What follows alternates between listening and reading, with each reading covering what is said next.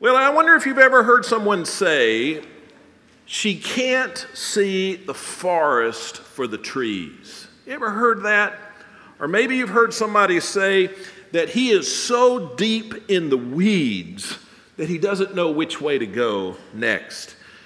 Sometimes in life we get so bogged down on the details, the daily struggle, the grind of life, the urgent matters, that we don't see the big picture.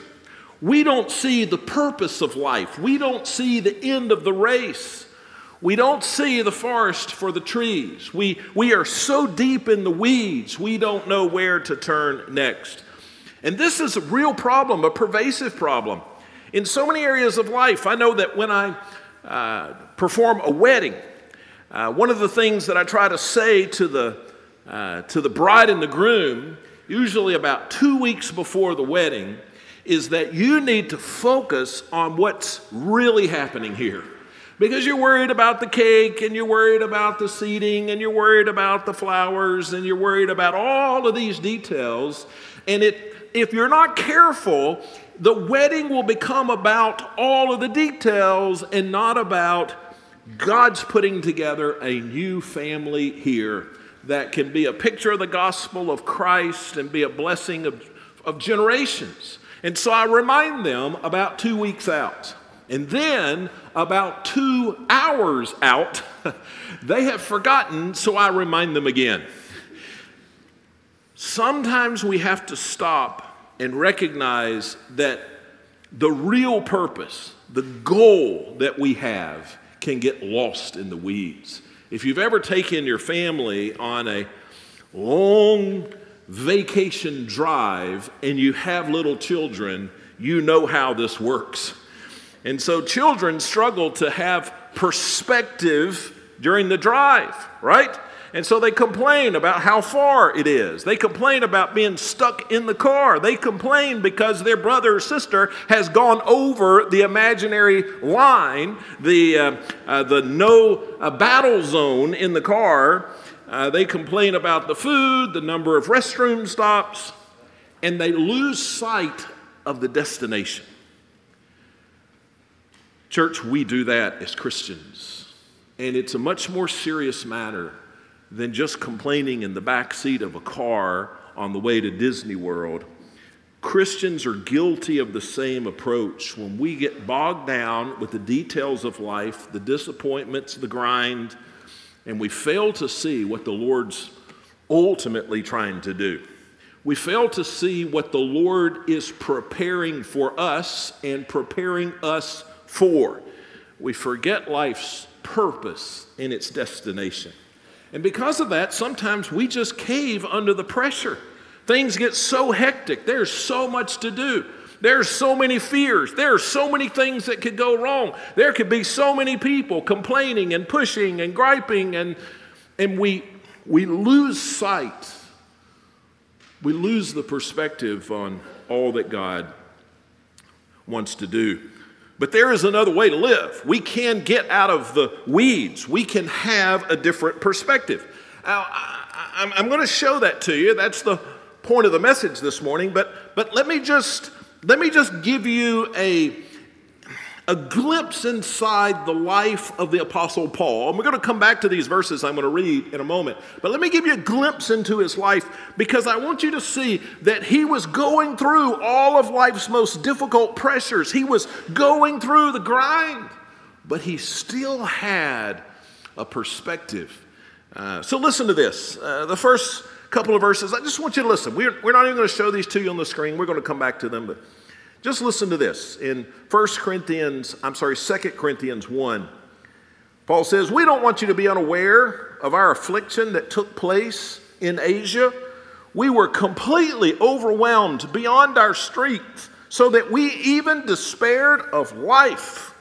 And we felt that we had received the sentence of death." Now, I can't think of stronger language to say that life was hard. But then, when we get to chapter 4, and he expands on that, he says in verses 8 and 9, "We are afflicted in every way, but we're not crushed. We are perplexed, but we are not in despair. We are persecuted but not abandoned. We are struck down but not destroyed. You see, he was able to keep the focus. He was able to keep his vision on what God was trying to accomplish in his life, the big destination, the purpose of life, and he didn't get bogged down in the hardships from day to day. Now, how did Paul do that? Well, as we began to talk about last week, Paul looked at life through resurrection lenses. He looked at life, everything in life, from the perspective of the fact that Christ is risen from the grave. So how do we go through our life difficulties, our pressures, all of the urgencies in our lives, and not get bogged down and lose focus on the destination? Well, we have to learn to look at life through resurrection lenses. So let me read the passage, and we started on this last week and didn't finish. I don't know how that happened, but we're going to look at some verses that we've already looked at, but I want us to get a running start and see this whole truth. So we're going to begin reading in chapter 4, 2 Corinthians 4, verse 7. The scripture says, "Now we have this treasure in clay jars, so that this extraordinary power may be from God and not from us." We are the clay jars that he speaks of there. We're weak, we are fragile, we are temporary. And what's interesting is that we are weak on purpose. God could have made us sturdier. God could have made us stronger. God could have made us more resilient to temptation, to illness, to discouragement, to everything. But he didn't. He didn't. God made us weak. We are clay jars, breakable, fragile clay jars. Why has God made us so weak? So that when we lean on God, we depend upon God in our weakness, we are better able to illuminate his strength and his peace and his provision. See, it's when we are weak that we can show that he is strong. One more lesson that I want you to see in verse 7 that we didn't have time for last week, and we'll pull the pieces together in a moment. But listen to this. The treasure in the jar, in the clay jar, is what makes the jar valuable. So these jars are valuable. Not because there's something special about the jar, but because there's something special about what's in the jar. There's not anything special about me or you. What makes me special, what makes you special, is that we have the knowledge of God and the knowledge of the gospel. We didn't read it, that's in verse 6. And it's that treasure in us that makes us valuable. I read one commentator this week that I just wanted to quote because he said it so well. He said, "In places, my skin is scarred and wrinkled. There are some chipped places from mistakes that I've made, and there are many things in my life that just don't match. But the most amazing thing is the treasure I bear is not diminished by the vessel. Rather, the vessel is made valuable by the treasure that it contains." We are valuable because we have the knowledge of God and the gospel. Now look at verse 8 and 9. Quickly, he says, again, we are afflicted in every way, but we're not crushed. Perplexed, but not in despair. Persecuted, but not abandoned. Struck down, but not destroyed. As I shared with you last week, one Bible scholar put it this way: we're squeezed, but not squished. Bewildered, but not befuddled. Knocked down, but not knocked out. Paul never complained about his problems. And he said, though I have great problems, grave problems, he said, God has been faithful to me through the whole thing. Let's skip down to verse 14. He says, "For we know that the one who raised the Lord Jesus will also raise us with Jesus and present us with you." Here's the resurrection lens. And we're going to come back to this, but if you want to know what it means to look at life through resurrection lenses, verse 14 tells us exactly. Look at it again. He says, "For we know that the one who raised the Lord Jesus," that's God. What did God do? He raised the Lord Jesus, and he will also raise us. Those are the resurrection lenses. Paul woke up every morning, whatever the problems, whatever the difficulties, whatever the stress, Paul woke up every morning and said, "I know that God raised Jesus and God will raise me."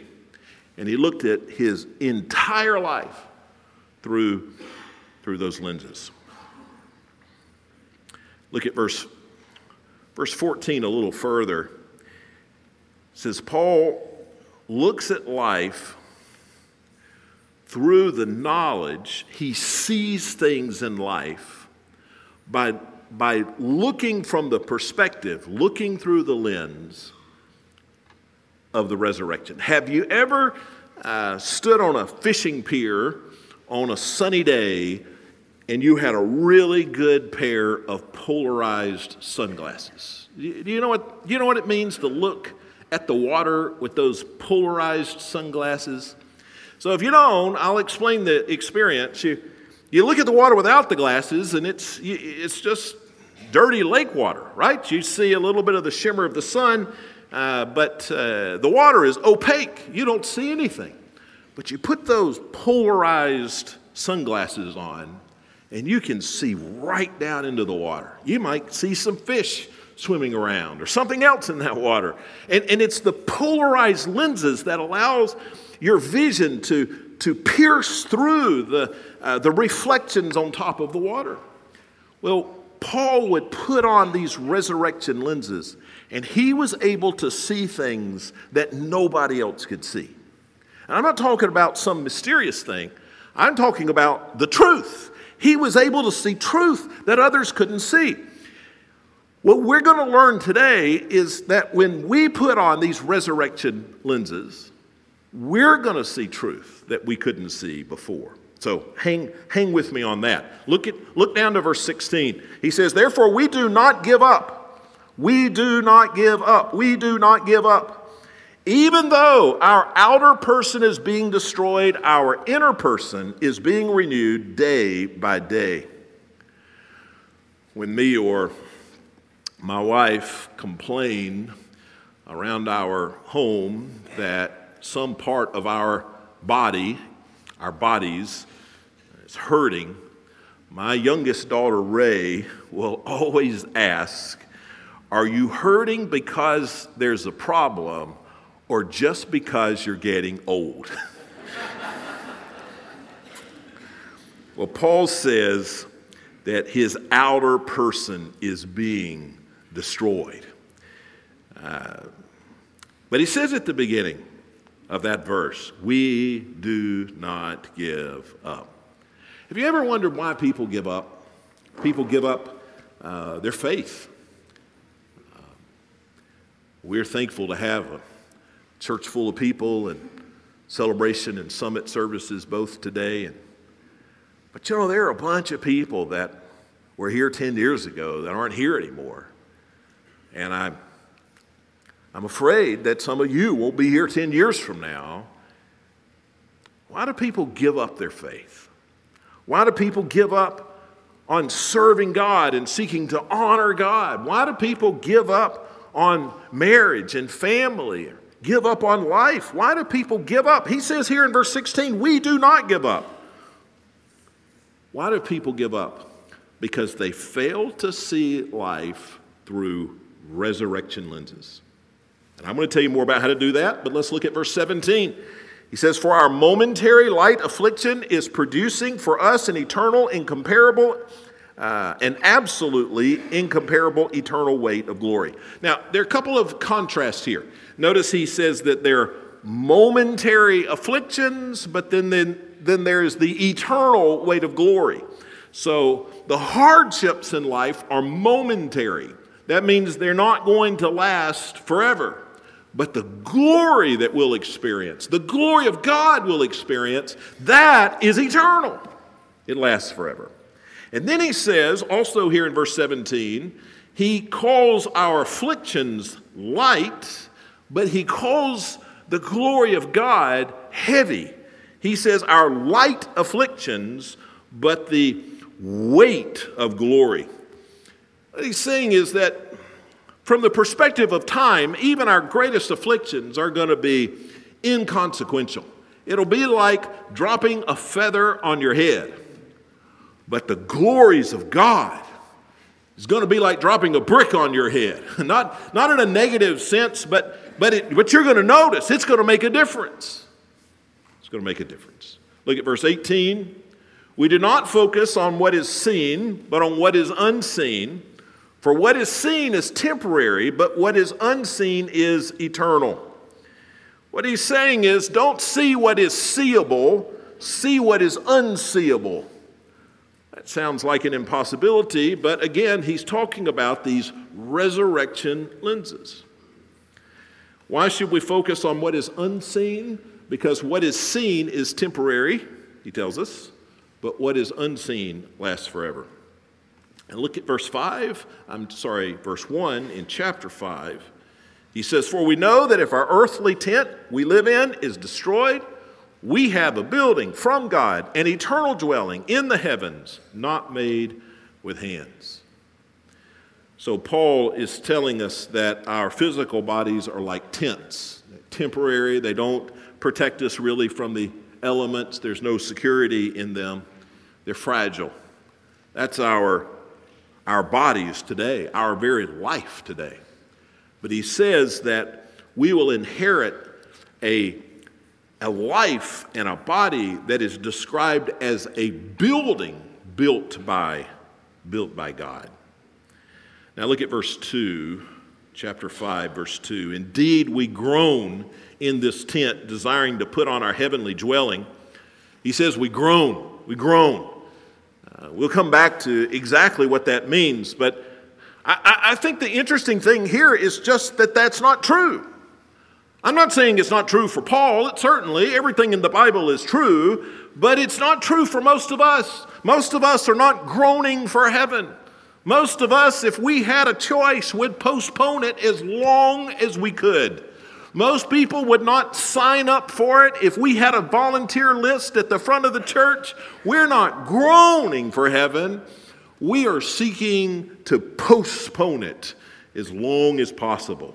But Paul says that he groans for heaven. So why would he groan for it and we seek to postpone it? Again, resurrection lenses. Resurrection lenses. So let me give you these two truths that will help us to see things through resurrection lenses. I gave you the first one last week, but I want to hit it again, and then we'll move on to the second one, which will be new. Number one, God made us weak so we can declare God's extraordinary power. That's verse 7. We're jars of clay so that we can show the extraordinary power of God. Last Sunday, and perhaps I went too far, but I shared a little bit of a behind-the-scenes glimpse of my life from the early days of coming to know Christ and being called into the ministry all the way up through today. And the purpose of that was not so that anyone would feel bad for me or worry about me. The purpose of that was this: that you could see in my weakness how God has been faithful. Does that make sense? You can see in my struggles the wonderful, incredible faithfulness of God. I was telling my Sunday school class this morning about a conversation I had a while back with somebody. It's been a little while. But it was somebody who had struggled with infertility. And I know that many in our church, even today, are struggling with that. And Mother's Day can be a particularly hard day for those who struggle. I have prayed, and others have prayed specifically for you this morning. We meet here at 7 o'clock in the morning on Sunday mornings right here, most days right here. And we pray for our services, and we prayed especially for those who struggle with infertility on this, with the pain that they may face on Mother's Day. Now, my wife and I struggled with infertility for a year or so, or longer, I don't recall exactly. And it was discouraging for both of us, especially for my wife. And we prayed, and God blessed. And we had a child, and then another child, and then through another way we got another child, and we're mostly thankful for those children. We like the last one, you know. But somebody had shared with me, it was somebody a little older, and she said that she had gone through she and her husband through some infertility issues. And they prayed and they prayed and they prayed. And God didn't give them a baby. She was heartbroken for years. And she said, I wish I had one of these glorious infertility testimonies that others have. And I said, no, you have a glorious infertility story. Because what your story is that you were a clay jar and you were weak. And God left you a clay jar, but He was faithful to you and to your husband, and He gave you strength and peace and joy through it all. See, that's the story that brings glory to God in a special way, right? We share our weaknesses so that the glory of God can be seen in His faithfulness to us. So why did God choose me for the great privilege of standing in this pulpit this morning? And why didn't He choose someone who had a more godly start and wiser ministry training in the beginning? Why didn't God choose someone who was brilliant, disciplined, smooth-talking, outgoing, type A, tall, handsome, winsome, with a head full of thick hair? Because in our weakness, He is glorified. Listen to how Paul said it again in verse 7. We have this treasure in clay jars so that this extraordinary power may be from God to us. So if you have cracks or chips or areas in your life where the paint is smudged or worn, perhaps that is by the design of the Lord so that you can better bring honor to Him. I love the way Paul said it in his first letter to the church at Corinth. He said, consider your calling. Consider your calling. Not many are wise. Not many are powerful. Not many are of noble birth. Instead, God has chosen what is foolish, weak, insignificant, and despised, so that no one may boast, but rather that all boasts will be in the Lord. In the Lord. That's why God has made us weak. Now let me get to the next point. God gave us a future promise that sustains us through present trouble. So something odd stood out to me as I read 2 Corinthians chapter 4 a number of times. Paul here, he never complains about his hardship. He never complains about his affliction. He mentions it, but if you read the chapter, even when he mentions it, he doesn't mention it as a bad thing. Of course, affliction is not ever good, but he mentions it as simply an opportunity for him to bring glory and honor to God. He wasn't complaining about his difficulty. He said, I go through difficulty, but God is renewing me day by day, he says, so that people can see the work of God in my life. Now, do you want to know how Paul could be so positive when life was so difficult? Well, I'm a broken record, but I'll say it again. He looked at things through resurrection lenses. He didn't I'm going to tell you how to do that. He didn't look at what was seen. He looked to what was unseen. Verse 18. He didn't focus on what is seen. What is seen? Well, I've got a problem with my job. Well, I'm in a fuss with my wife. Well, my doctor gave me bad news. Well, I'm discouraged. I'm disappointed. See, those are the things you can see. Paul looks through resurrection lenses. He looks not at the things you can see. He looks at the things that are unseen. What's unseen?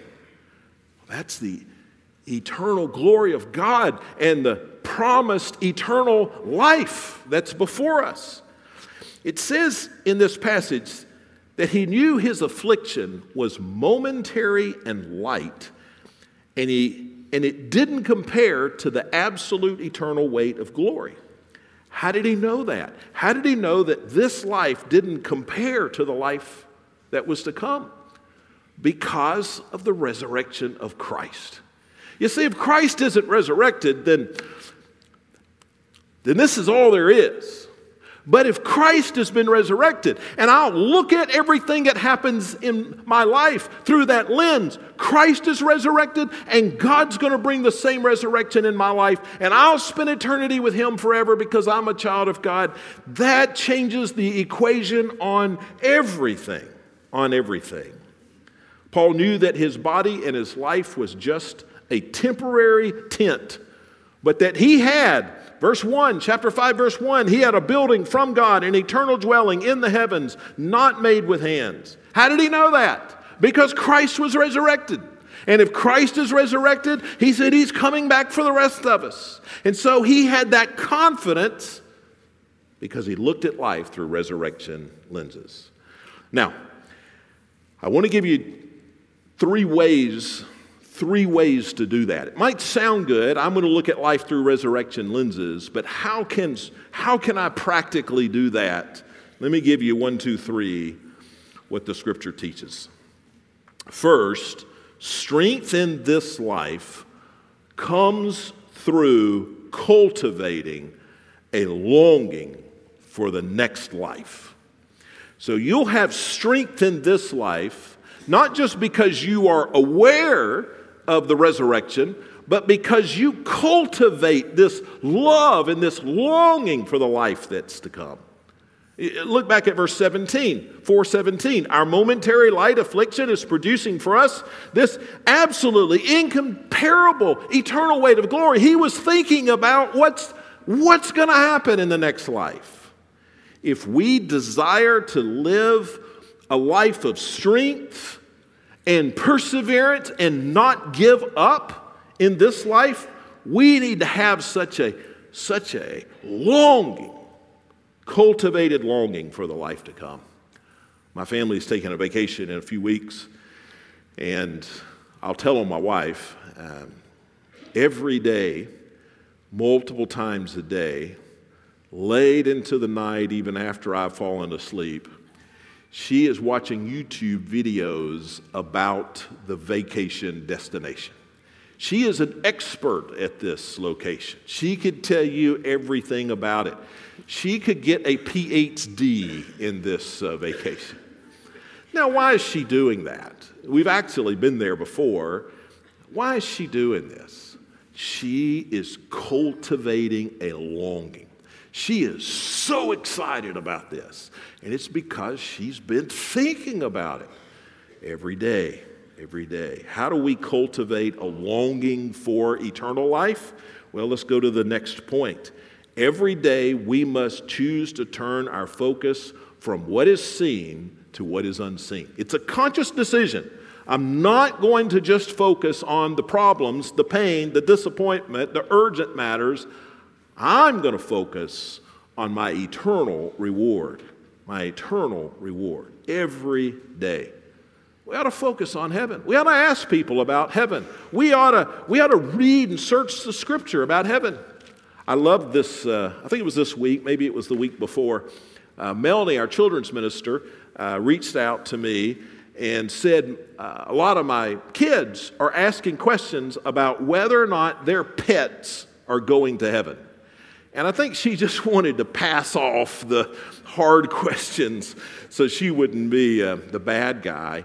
But so I wrote something. I wrote something so that others could read it. It's on my website. You can look at it if you're interested. But the point of that is, I loved that they're asking questions about heaven. See, what are they doing? They're cultivating a longing for heaven. Endurance is based on our ability to look beyond the physical to the spiritual, beyond the present to the future, beyond what is just right in front of us to what God has promised to us. I could give 1,000 illustrations. My favorite one, and you've probably heard this multiple times, but years ago, I went to get tubes in my ears. I get tubes in my ears a couple of times a year, just something I like to do. It's a hobby of mine. And so I was at Ohio State University Hospital, and I got some guy that was busy to go, and I had to have tubes because I was flying somewhere the next day. And he said, he said, we're not going to deaden your ear. He said, well, it's not necessary. And I thought, well, not necessary for you. So he told me, he said, this is going to hurt, which I knew that. But he said, it's only going to hurt for 7 seconds. And you know what I thought? I can bear anything for 7 seconds. And so I grabbed hold of whatever I grabbed hold of, I don't know, the chair or something. And sure enough, he was right, 7 seconds. Now, had he told me, I'm going to do this and it may cause some pain that'll last the rest of your days, oh, I wouldn't have made it to second number 8. But it was the fact that I knew that the future held no pain, that I was able to survive the pain of the present. And so if we choose to focus on eternity, we will have strength to endure our present. And then the third thing, a dissatisfaction with this earthly life creates a longing for heaven. That is a good thing. A dissatisfaction with this earthly life that creates a longing for heaven is a good thing. Now, we usually think of dissatisfaction as a terrible thing. Nobody wants to be dissatisfied. But in at least one area, dissatisfaction is not only not bad, but it's good. It's something that we should embrace. Now, look at verse 2 again. He says, we groan. Is groan a positive thing or a negative thing? Well, groan is negative. You're dissatisfied. You're unhappy. You're discontent. Paul says we groan. We're unhappy. We're unsatisfied. We're discontent in this tent. But we groan, desiring to put on our heavenly dwelling. Paul says, I think about it every day. I can't wait for the resurrection. Now, he wasn't putting himself in harm's way or he said, for me to live is Christ, but to die is gain. But he groaned. He looked so forward to the vacation. He looked so forward to the rest in heaven. We are to groan for heaven. We're to long for it, thirst for it, be desperate for it. We are to anticipate heaven like a kid waiting for Christmas. Like a bride waiting for her wedding, like a grandmother of sons waiting for her first granddaughter, like a Texas A&M football fan waiting to play. Oh, I didn't mean to say that. I thought I had marked that out. Now listen, Psalm 42. I love this psalm. First 2 verses. As a deer longs for flowing streams, So I long for you, God. I thirst for God, the living God. Look at how this ends. When can I come and appear before God? You know what the psalmist was asking? How many more minutes? How many more minutes? When are we going to be there? How many more minutes? How many more minutes? How many more minutes? That's the psalm. The psalmist said, Lord, how many more minutes? See, he was dissatisfied with this life, and he was groaning for the life to come. Listen to what Jesus said in Luke 6:21. Blessed are you who are hungry, because you will be filled. Blessed are you who weep, because you will laugh. What he's saying is, blessed are you if you recognize that this life is not enough, because you are going to long for the life that is to come, and it will satisfy. I read one writer this week who said, we are so glutted on the second-rate happiness of this world that we are too full to hunger from God. We need to be dissatisfied. We need to be discontent. If you think it is perfect, if you don't want to leave it because it is exactly what you dreamed of, listen, you are short-sighted. You are in the weeds. You don't understand that what God has for us is so much greater. And you should cultivate a desire for the life to come.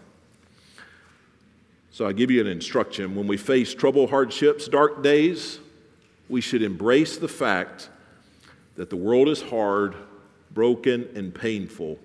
And we should look with great anticipation on the world and the life to come. I'll read a couple of other verses from the Psalms. Psalm 73:25. Who do I have in heaven but you, O Lord? And I desire nothing on earth but you. That's where we need to be. Psalm 63:3. Psalmist says, my lips will glorify you. Why? Because your faithful love is better than life. Your faithful love is better than life.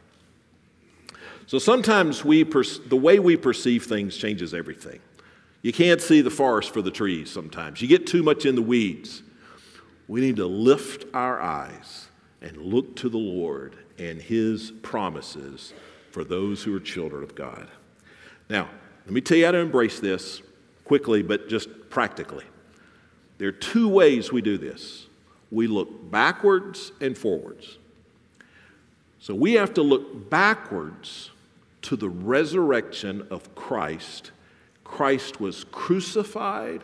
He died on a cross to pay the penalty for my sins. He rose from the grave and ascended into heaven. We look back and we have to choose to trust what Christ has done for us and to surrender to Him. That's how we become children of God. We look back to the crucifixion and the resurrection. Now, that has to happen first.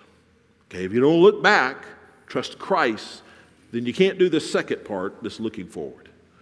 So if you have never looked back, if you have never just risked your life on the fact that Jesus has died, and that's enough for the forgiveness of your sins, surrendered to Christ's lordship, you should do that today, now.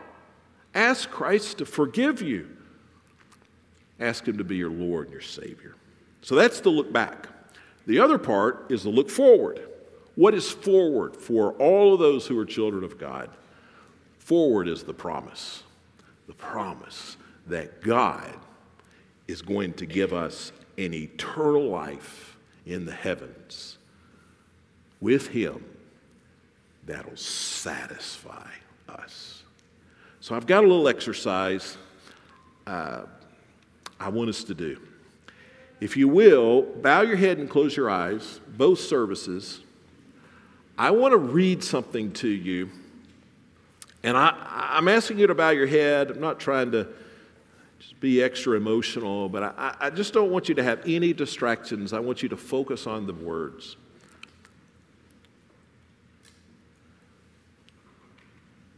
2 Corinthians 5:1, we know that if our earthly tent that we live in is destroyed, that we have a building from God, an eternal dwelling in the heavens, not made with hands.